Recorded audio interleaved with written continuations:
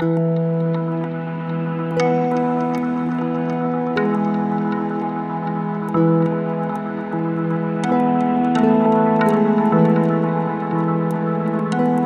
there, this is Mike and you're listening to Feeling Twisty. I'm really glad you're here.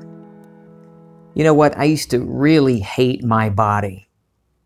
I've talked about my experience with anorexia before, and I'm not going to retell it today. But one day, I noticed that even though I wasn't starving myself over fears that I was fat or would get fat, I still had plenty of subtle ways I was hiding from my bodily faults or things that I imagined were faults, things that I thought were unattractive and I thought others might think were unattractive. Maybe you know what I'm talking about. Maybe you don't. I used to wonder, why the heck do we install our bathroom mirrors directly across from the shower? After showering, I would look down at the floor or to the side, anywhere but directly in the mirror as I toweled myself off. I don't want to see it. I didn't want to see my posture or the soft areas around my belly. For a long time, I tried to prevent Kim from even touching my belly area. Not because I thought she would find me unattractive. I know she loves me, and she tells me she thinks I'm hot.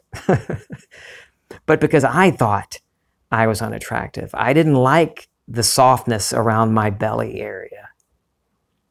Her touching me, even though she did it in a loving way, reminded me of that area of my body that I hated.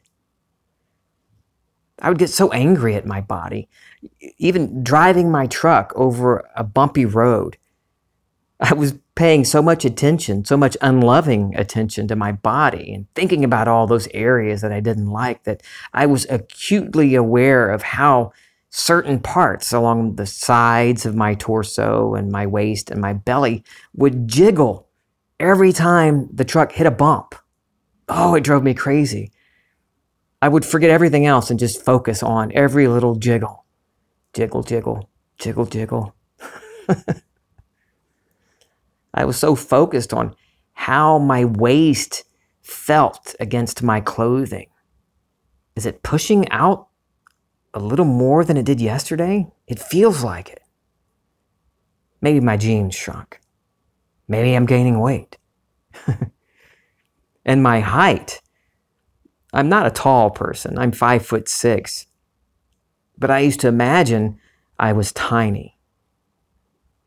Shorter and smaller in mind than I was in physical stature. And to me, tiny meant weak. It meant less than. And what about my hairline?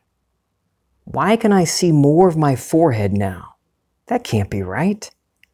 I was supposed to be the man in the family who kept all his hair. It got to where I wouldn't even look in the mirror brushing my teeth, because brushing my teeth reminded me of which teeth were crooked, not perfectly straight. So by ignoring it, I avoided the stress, or that's what I thought.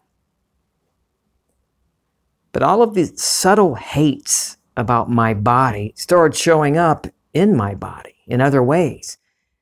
Remember playing with Play-Doh or modeling clay as a kid? Oh, I used to love it. I still do. And not just the way the Play-Doh smelled, but that was fun too, wasn't it? I loved forming creatures that I had whirling around in my imagination. I would do my best at fashioning what I could see so clearly in my mind, and then I would take my little sculpture and show my mother. Look, Mom. And she would always do what moms do, tell me how beautiful it was. My dad, too, he did it in his own way. I would bring him the sculpture, and he would say, wow, and he'd smile, and then he would say, well, that's different. I love him. If I was ready to make something else, I would just mash it all back into a ball and start over, creating something new. I could always change it. That's what was fun about Play-Doh. Back in third grade, my teacher brought out real modeling clay to the class. She told us that we were supposed to mold something based on the Greek myths that we'd been studying. And she said it was important that we do our best because she was going to take our creations to the kiln so we could keep it forever and it would look pretty. Well, I didn't know. Third grade, I didn't know what that meant. But I went to work, carefully forming my image of Kronos. I thought he was the biggest and the baddest, so I wanted to recreate him in clay. I worked on it for 2 whole class periods until I thought it was perfect. When we were all finished, my teacher promised to have them all back to us the following week. And I can still remember that morning when I came to class. She had all of our little creations, all of our little figures on shelves for everyone to see. And my classmates ran over and found theirs, and I started looking along the shelves. Where's mine? Where's my Kronos? And I did a double take on a 4-inch little figure that no one had claimed yet. What's that? Well, that can't be mine. It looks so bad. I picked it up and I saw my initials that I'd carved into the wet clay the week before. Yep, I can't deny it. It's mine. Oh, it was ugly. It hadn't been damaged. The teacher hadn't dropped it on the way to the fire. It was exactly as I'd formed it.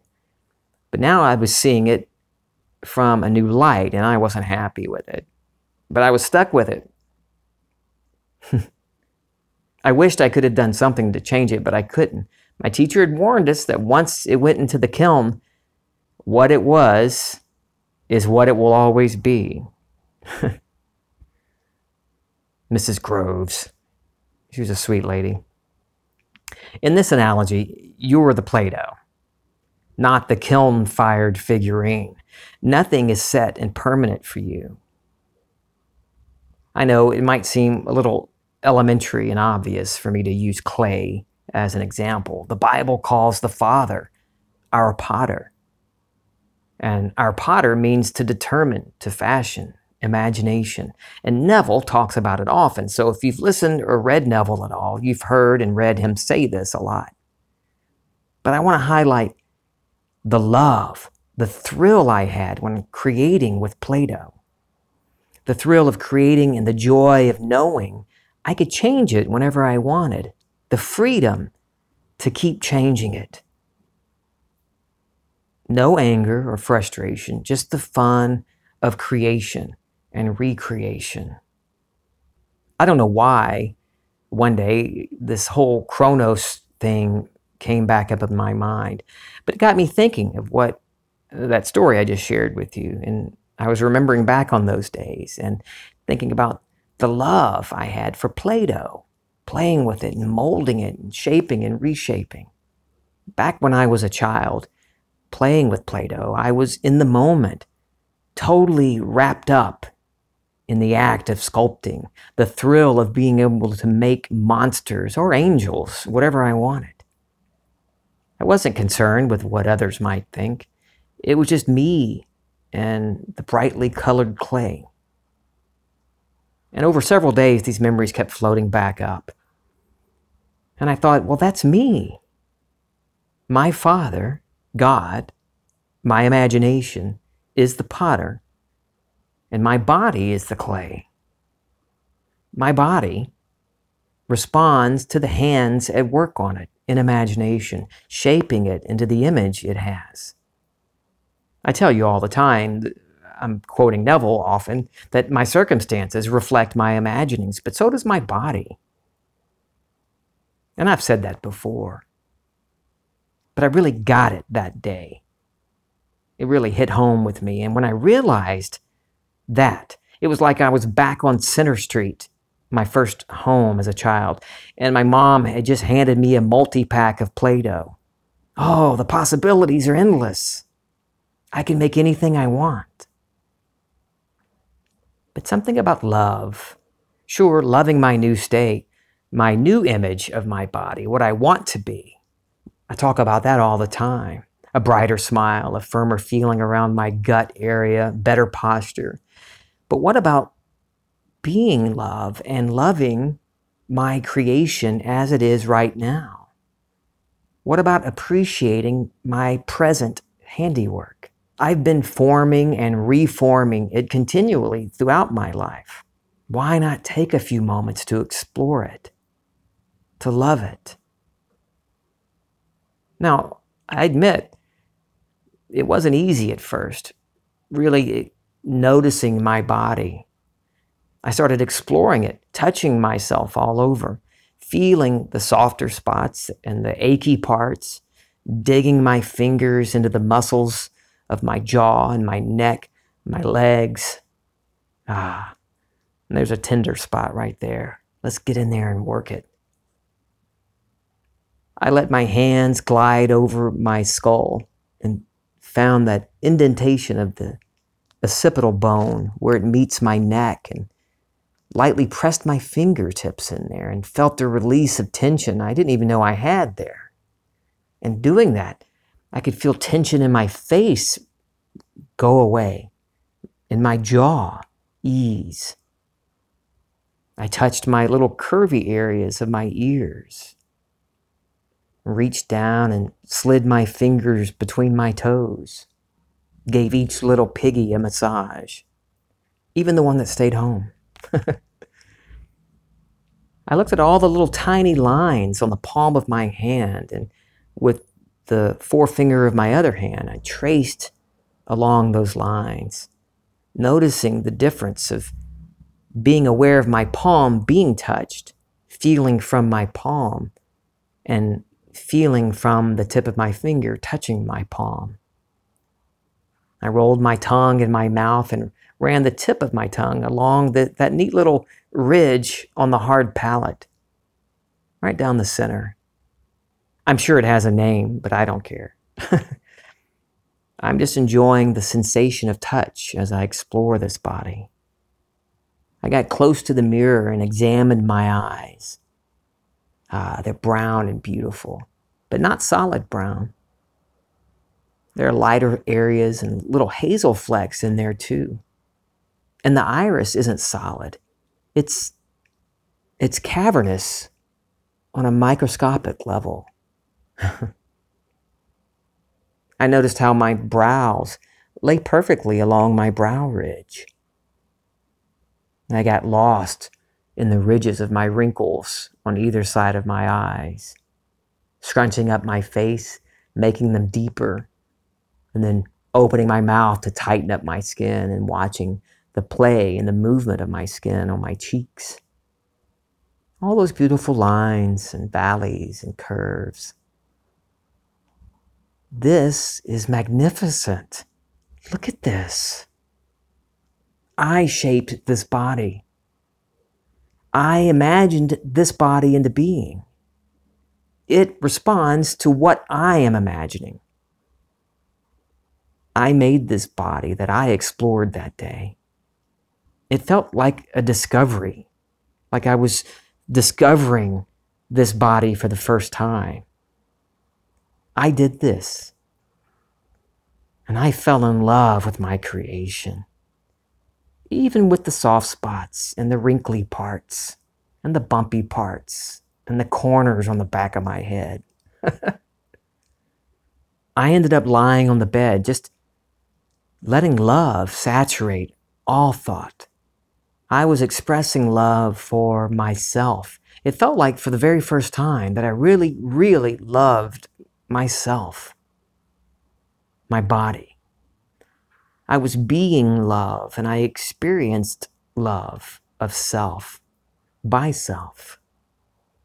In those moments, it just didn't matter which parts of my body had too much hair where I don't want it, and too little hair where I do, or too much softness in some areas.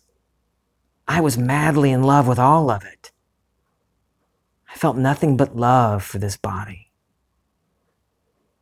I was in the first principle. Be still and know that I am God, that my awareness of being is God.